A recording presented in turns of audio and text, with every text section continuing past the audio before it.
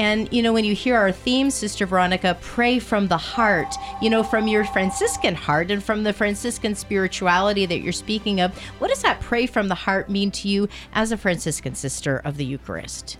I think it means to pray with the church, because the other thing that St. Francis was very strong on was his support of the church.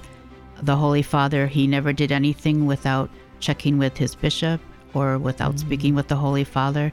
He was very supportive of clergy.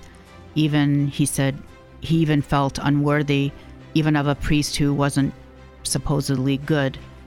That didn't matter to him. The clergy were very important. And I think that the Archbishop is really in the process of supporting his clergy and really trying to help them grow. And so we should all be praying from the heart for that effort. And that's something I think St. Francis would definitely join us in.